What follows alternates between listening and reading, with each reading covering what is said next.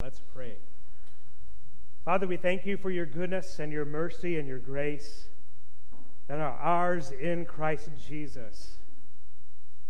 Lord, we thank you for your love. Your love is an electing love. Your love is a justifying love.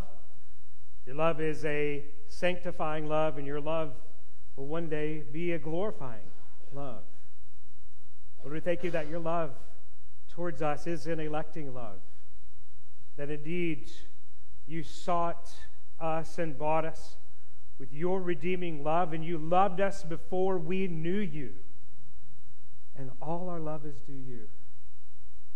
Lord, we thank you that it wasn't because of good deeds that we had done, it wasn't because of our unrighteousness or that we're better than anybody else, but Lord, while we were still sinners, Christ died for us.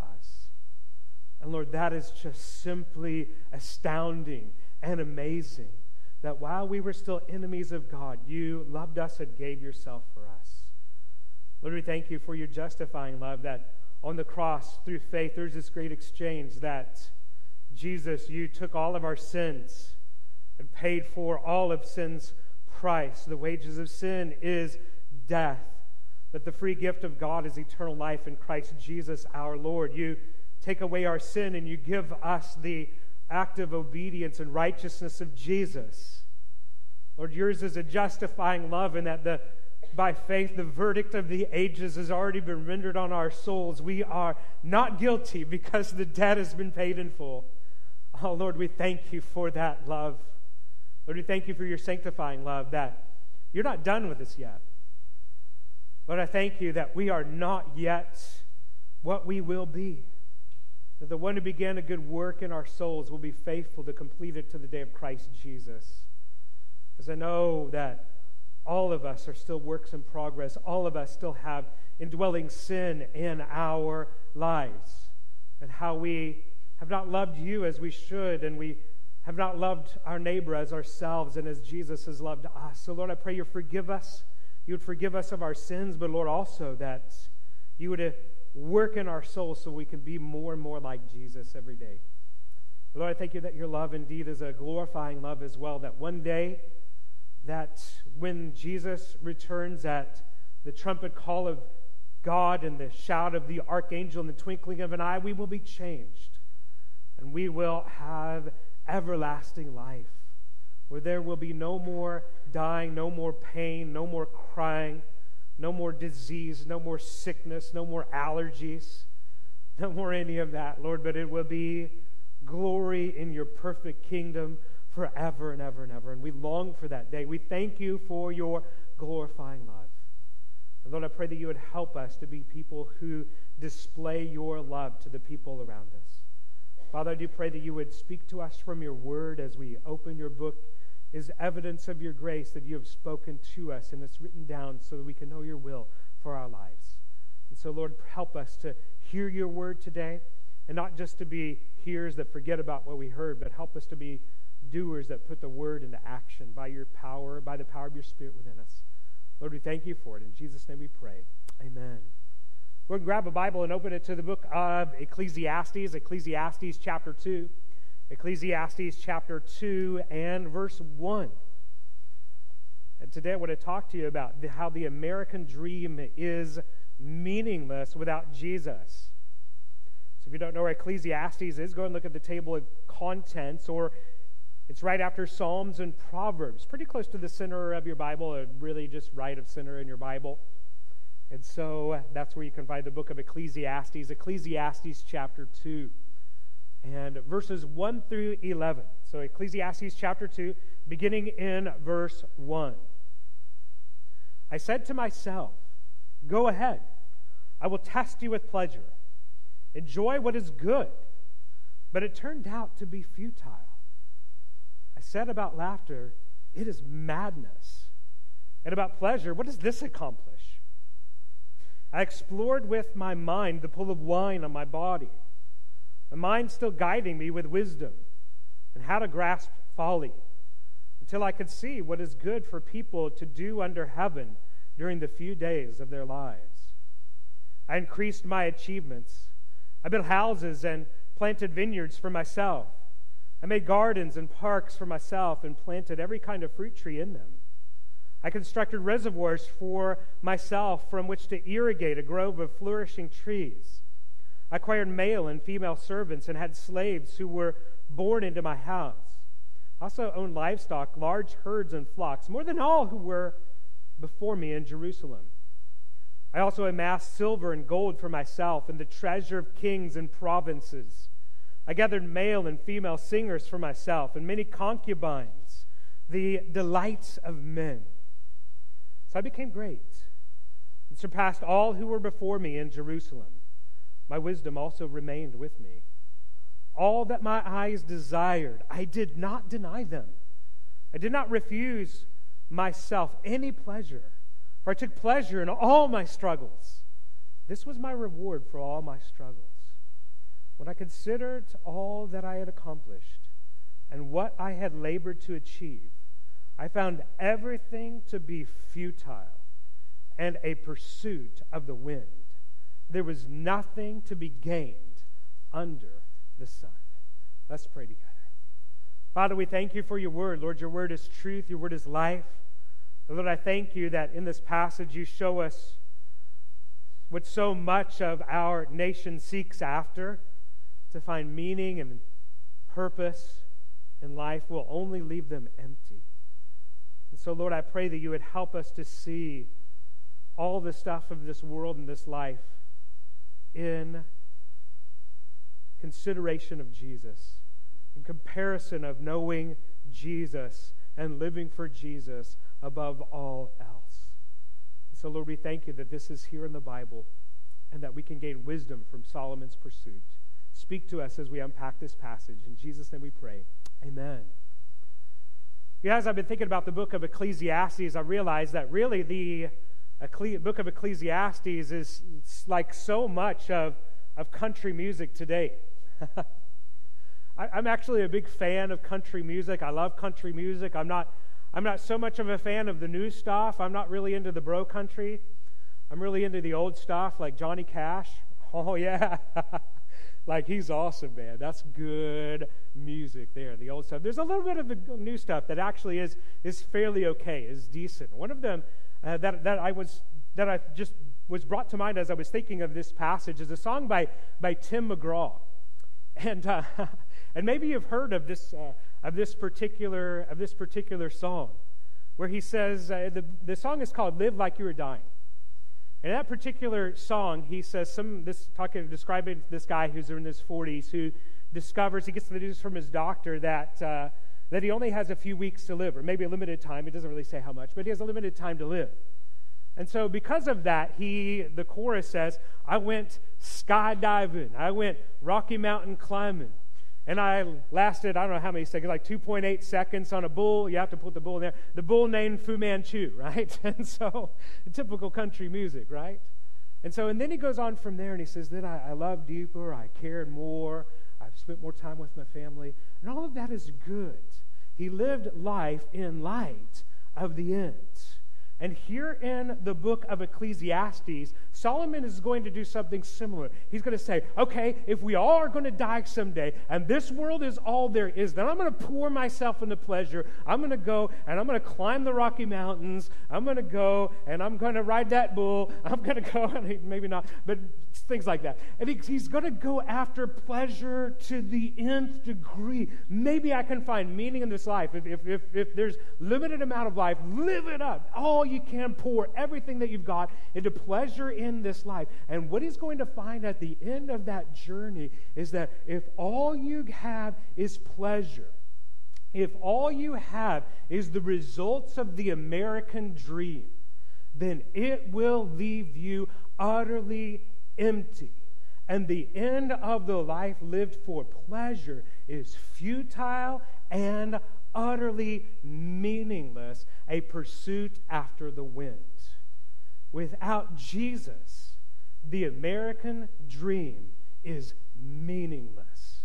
Now, I take my title, actually borrowing it from Dr. Danny Akin and his excellent commentary on this chapter. He entitles the chapter, "The American Dream is Meaningless Without Jesus." I can't improve upon that particular title. Now, what is the American dream? The American dream, the word American dream, was coined in 1931 in a book by a man named James Truslow Adams.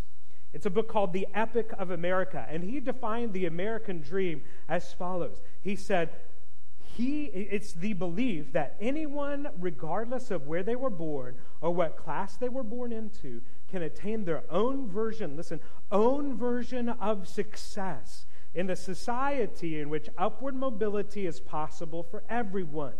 The American dream is believed to be achieved through sacrifice, risk-taking, hard work, rather than by chance. So according to the American dream, what so much of our society pursues as this is what will deliver meaning in my life, success and meaning in life is found in the pursuit of entertainment, pleasure, projects, property, power, fame. That's living the good life, right? That's what will bring meaning to life, right? If we could just have all of that, it would be amazing. And yet, in our day, we live in the most prosperous nation in the world. In fact, probably the most prosperous nation in the history of the world. Many of the houses that are being built right here in Richland, right here in the Tri-Cities, if you went into those houses and compared that to the kind of facilities and the kind of amenities that Solomon even had in his day, you would rather live here than even in the richest king of the ancient world. Like, we have running water. I mean, he had aqueducts and stuff, but he didn't have like we have. It was not as clean as we got it.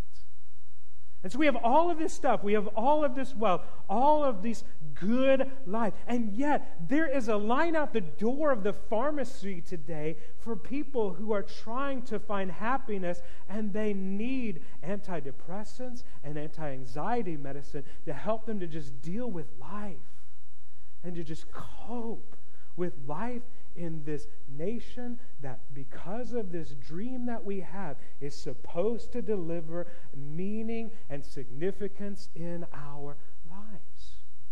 But we're not finding it. It's not delivering. You can gain the whole world and lose your soul, and it's utterly meaningless. A pursuit of the wind. Why is it that so many people in our nation who have achieved so much, why is it that we regularly hear of people dying by suicide who have seemingly everything that the world can offer? There's something missing. There's something meaningless about achieving all that we long to have in this nation, defining success without God, defining success without eternity, defining arriving without knowing Christ.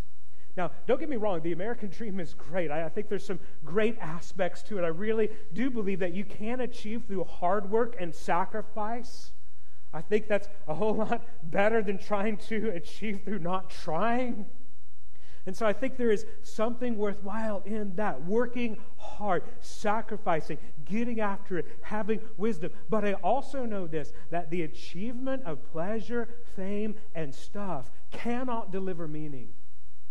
The achievement of pleasure, of fame, of stuff, of achievements cannot give you significance. Having these things without a deeper purpose is an exercise in futility. As another bumper sticker says, he who has the most toys still dies. And so, what's the meaning of life? If you have all of this stuff, listen, every single one of you, after your dash on the tombstone, someday there's going to be a day written in. And then what will you have? What will deliver meaning to you on that day? Jesus once asked a question similar to what Solomon is asking here in this passage. In Matthew 16:26, Jesus asked this question. It's a soul-searching question. He says, what will it benefit somebody if he gains the whole world and forfeits his life? What will it benefit somebody if he gains the whole world and yet loses his soul? Or what will anybody give in exchange for his life? The answer to Jesus' question, nothing. There's no benefit if you gain the whole world and yet lose your soul. There's no benefit to it at all. Eternity is coming for us all. That date after the dash on your tombstone is coming for us all. Then what? Then what? That is the question that Solomon is on here in this passage. In Ecclesiastes chapter 2, Solomon is going to pour himself into what today, from this perspective, from our perspective, in our context, we could call the American dream. The stuff that everybody, all the television commercials, all of the sports stars, all of the music videos, all of the magazine covers says, this is life. If you have this, you got it all. And if you have this, then you have achieved. Solomon, with all of his resources, all of his power as the king over Israel, is going to pour everything he has, all of his gold, all of his people, all of his resources. I'm going to pursue pleasure with everything that I've got. And what he's going to end up with is it's all meaningless. So in verses 1 through 11, we're going to consider today, we're going to consider his pursuit of pleasure. Next week, we're going to consider his pursuit of knowledge and his pursuit of work. While we celebrate knowledge, of course we did today with the graduates, while we celebrate work, I encourage you to work hard in your life, to be diligent for Jesus. That in and of itself won't give you meaning. And we'll talk about the knowledge and work next week. Today, I want to talk about pleasure. Two aspects that I want you to see from these 11 verses. First of all is this: the pursuit of the good life is meaningless without Jesus. The pursuit of the good life is meaningless without Jesus. So Solomon here is like a good scientist, and like a good scientist, he's going to go on an experiment to see if he can make a connection here. Is there a connection with satisfaction? Can I achieve satisfaction through the pursuit of pleasure? Can I find meaning in life for the pursuit of delights in this world? Remember, under the sun says it over 30 times in the book of Ecclesiastes. He's limiting his search to this world and this life. Can I find meaning by pouring myself into hedonism? I love what Douglas Sean O'Donnell said in his commentary. He says the following. He says, within the house of hedonism, there are many rooms, and Solomon tries to sleep in them all. That's what Solomon is doing in these 11 verses. Solomon adopts the philosophy of eat, drink, and be merry, for tomorrow we die. And can I find meaning there? So, in verses 1 and 2, he goes to the comedy club. Look at verse 2. He says there, I said about laughter, it's madness, and about pleasure, what does it accomplish? So he's going to try laughter first, right? Everybody loves a good laugh. There's meaning there, right? I mean, if we could just be happy all the time, if we could just laugh all the time, like go to the club, go to Joker's, go to the comedy club and laugh, because like this guy said in the book of Proverbs, this is the very guy who in the book of Proverbs wrote the words, laughter is good like medicine. And so more laughter, more medicine feel better, right?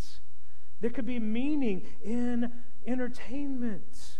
All that is good. Yes, entertainment. Yeah, even last night I listened to a comedian. It was hilarious. It was so funny. I don't even have time to get into that. But so it's not necessarily bad in and of itself, but it can only go so far. Eventually the jokes get old and become dad jokes. Don't go off into that either, right? Eventually the laughter dies down, the thrill wears out. Laughter is not evil. It's a good thing to laugh. I love to laugh. And it's a good gift that God's given us. But you can't laugh and be entertained to the meaning of life. Entertainment and laughter will not in itself lead you to find significance in your dash, in the life that God gives you. It's a good gift, but it's not the ultimate pursuit in our lives. So he can't find meaning at the comedy club, so he leaves the comedy club and he goes over to the bar. In verse 3, he goes to the bar and says, can I find meaning there? Can I find meaning in the liquor aisle? Can I find meaning in the liquor cabinet? And so in verse 3, he says, I explored with my mind the pool of wine on my body, my mind still guiding me with wisdom and how to grasp folly, until I could see what is good for people to do under heaven during the few days of their lives. And so he leaves the comedy club. He goes to the bar. Now there's a disagreement in the commentaries on what's happening in verse 3. What is Solomon doing? Is Solomon like pursuing like a fine wine here? Like a fine wine, like trying to figure out, I want to have my cellar full of the finest wine so that I can have exactly what would pair with each supper, exactly what would pair with each cut of steak, so that he was more of a connoisseur of the fine wines available in his day. Or is Solomon just getting sloppy drunk here in this passage? What's happening here? The answer, I believe, from my study of this passage is yes. Solomon is pursuing both. He's first pursuing the life of the connoisseur, and he's also pursuing the life of the drunk to see if I can find meaning in drunkenness. Now, let me say a word about my view on alcohol. You might be curious about that. Particularly what I believe the Bible teaches, and I want to stick to the Scripture and what the Bible teaches. I myself am a teetotaler. I don't drink, and I haven't in many years, ever since I've been in the ministry. And the Scripture is clear in the book of Ecclesiastes, the book of Ephesians, in the book of Ephesians, chapter 5, it says this: do not get drunk with wine, which leads to debauchery. So the Scripture is crystal clear that it is a sin to get drunk. Ephesians 5:18, crystal clear. And don't get drunk with wine, which leads to debauchery. Instead, be filled with the Holy Spirit. That's the kind of spirits we need to be filled with. Amen?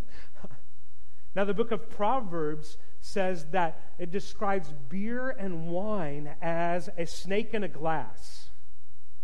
It's like a snake in a cup, and many there be that are bit by it, and it can ruin your life. Now, does the Bible ever say, thou shalt not, it is an absolute sin? Can I find a verse that says that? No, I can't. And so I can't give that kind of prohibition on that. However, I think there's a lot of wisdom to be had in just avoiding it. I can't give you a thou shalt not, but I can give you some experience.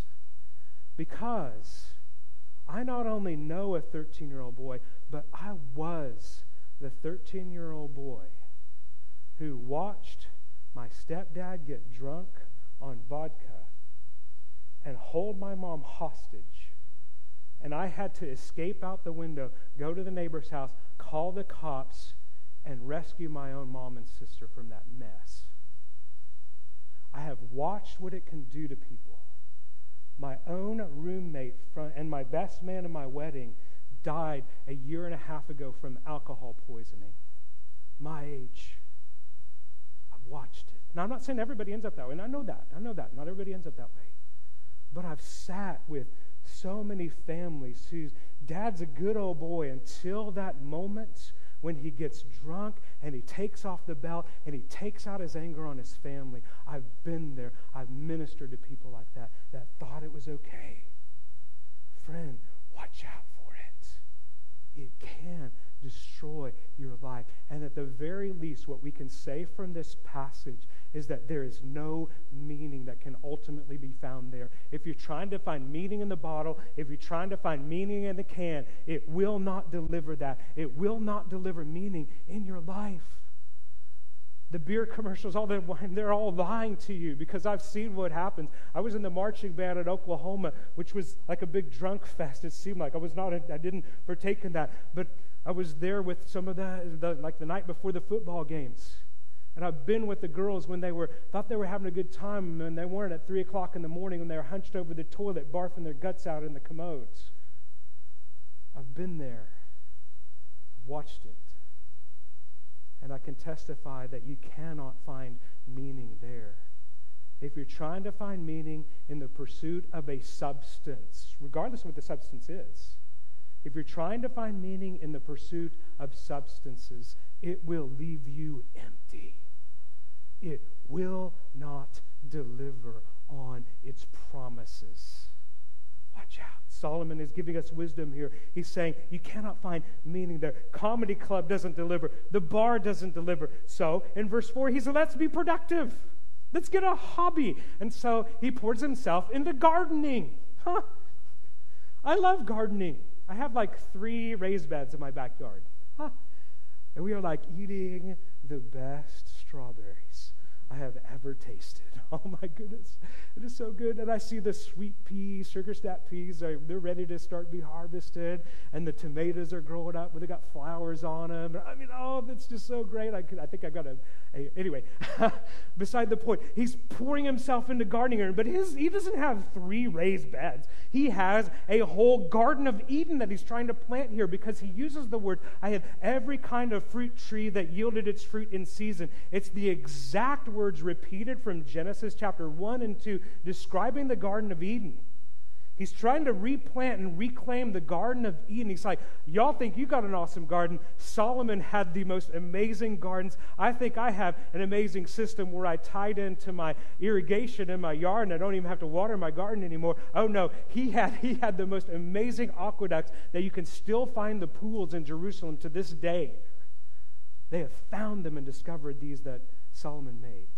He had it all. He had his gardens, better garden than you could ever build in Minecraft, and he has it all. Look at verses 7 and 8. Not only did he have the best hobbies, in verses 7 and 8, he says, I had more silver and gold than anyone. You think your 401k account, not this year, but if you think your 401k account was awesome last year, then Solomon's was amazing. I mean, he set the standard on fire. Like financial independence, retire early, those people that try to retire in their 40s. He set the standard. He could do it. He said, I had the best 401k. I had the best hobbies. In fact, I even had the best Spotify account, and if I liked a band on Spotify account, I bought the band. And so he bought U2, he bought Tim McGraw, he bought whatever music you like. He bought Johnny Cash. He bought it all, but it didn't deliver every pleasure. In fact, he even mentions his concubines. He poured himself into sexual delights, sexual pleasures. His harem was huge. People today enslaved to internet pornography, so many have poured themselves into these kinds of things that they think will satisfy their soul, but it will not satisfy. Verse 10, he summarizes his pursuit of pleasure. He says, all that my eyes desired, I did not deny them. I did not refuse myself any pleasure, for I took pleasure in all my struggles. This was my reward for all of my struggles. What did it yield in the end? Look at verse 11. When I considered all that I'd accomplished and what I had labored to achieve, I found everything to be futile and a pursuit of the winds. There was nothing to be gained under the sun. It didn't deliver. The newness and the novelty eventually wore off and left him empty. He eventually got bored, and he eventually had to deal with his own thoughts. The law of diminishing returns was at work in the pursuit of pleasure, and it still is. You cannot find the meaning of life in pursuit of the American dream. It's the stuff of music videos, magazine covers, money, mansions, laughter, party, drinking, feasts, gardens, sexual gratification. You can have it all and still be left wanting. And there's some of you who are tempted with these things. There's some of you who are tempted to think, that's where life is found. If I could just get all that, then I can have life. But Solomon here is warning us all, you cannot and will not find meaning and significance and life at the end of that rainbow, because as soon as you get to the end of that rainbow, the sun goes down behind the mountains and it is gone. It all is a mirage and is an illusion. It cannot deliver on its promises. The pursuit of pleasure in and of itself is futile. Now, that brings us to point number 2. Point number 2 is this. find pleasure in God's good gifts. You might be surprised by that. Find pleasure in God's good gifts, but beware of making a good thing a God thing, because it will become an enslaving thing. I think that's Solomon's point here in this passage. Find pleasure in God's good gifts, but beware of making a good thing a God thing, because it will eventually become an enslaving thing. The point of this sermon is not, listen close, the point of this sermon is not fun is bad, parties are bad, gardens are bad, money is bad, sex is bad. God places you in a good world full of temporary delights to make you miserable, so go forth and be miserable for Jesus. How many of you heard sermons like that? Oh yeah, I've heard sermons like that. That's not the Bible. God created a good world. He looks at the world after his creation and he says, it is very good. And he creates us with the capacity to enjoy God's good world. I like to garden, and that's a good thing. I'm weird. I like to mow the lawn. And you're like, come over to my house and have all the pleasure you want. Right? Okay. I get it. I like to mow the lawn. Like, it leaves me alone in my thoughts, right? So nobody bothers you when you mow the lawn. You mow the lawn. I love to go hiking. Those are good things and good enjoyments of God's good world. God gives good gifts and blessings to his people, and we should enjoy them. Praise God, amen? God has placed us in a world that he created that is good. You think eternity is going to be miserable? Oh, no. It's going to be everlasting life, a new creation. The Garden of Eden in eternal bloom. We will have access to the tree of life forever and ever and ever. Joy unspeakable and full of glory will be ours. It's not a sin to own a home. It's not a sin to have a garden. It's not a sin to be blessed financially. It's not a sin to enjoy hiking or backpacking or a good meal. It's not a sin to enjoy those simple gifts that God has given us. And sex between a husband and a wife is meant to be a good gift and a joy from God. It's not an ugly thing or a dirty thing that the world tries to make it into. It is a joyful, gracious gift from our God, given in marriage between a husband and a wife. It is one of God's good gifts. But here is the problem. When we take a God-given good thing and make a small g God out of that good thing, then that good thing can become an enslaving thing.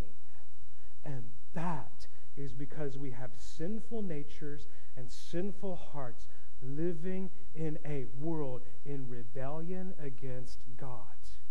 We take God's good gifts and use them to pop ourselves up as the ultimate arbiters of meaning, rather than using those gifts to bring glory to God through his goodness in our lives. These things are good things, but they can become enslaving things, and that is the problem of what the pursuit of the American dream without Jesus at the center of our pursuit has become. We have convinced ourselves to define success in terms of stuff that simply will not last.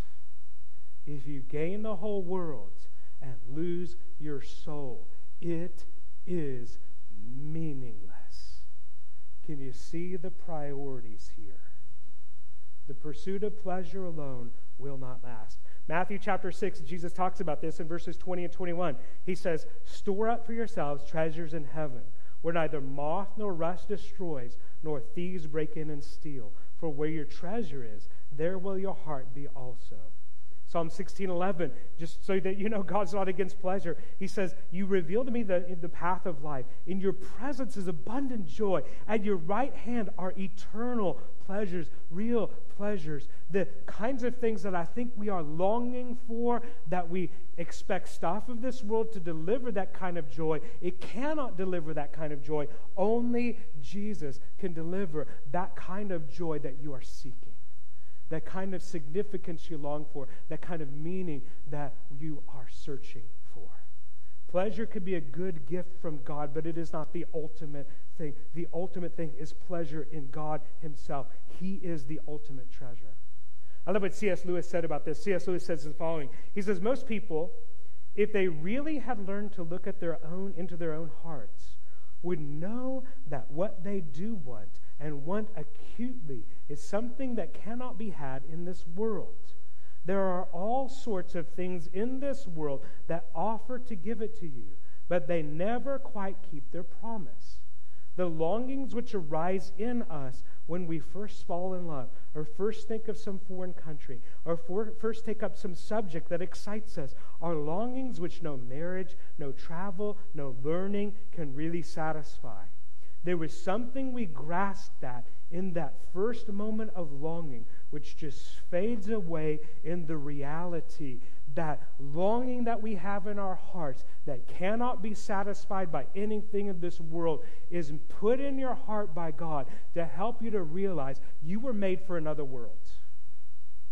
You were made for another world, the world of forever, the world of eternity. And if you gain all of this and yet lose that, it is all futile. It is all meaningless. Give your life to the things that matter.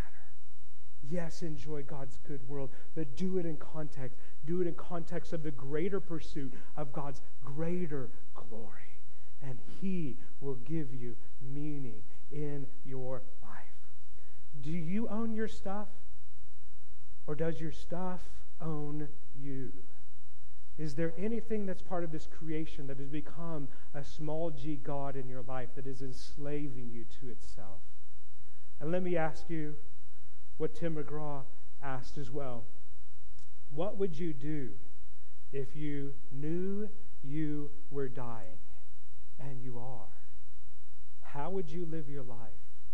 And would your answer have any significance for eternity? Would it have any significance forever? Let's ask ourselves that question.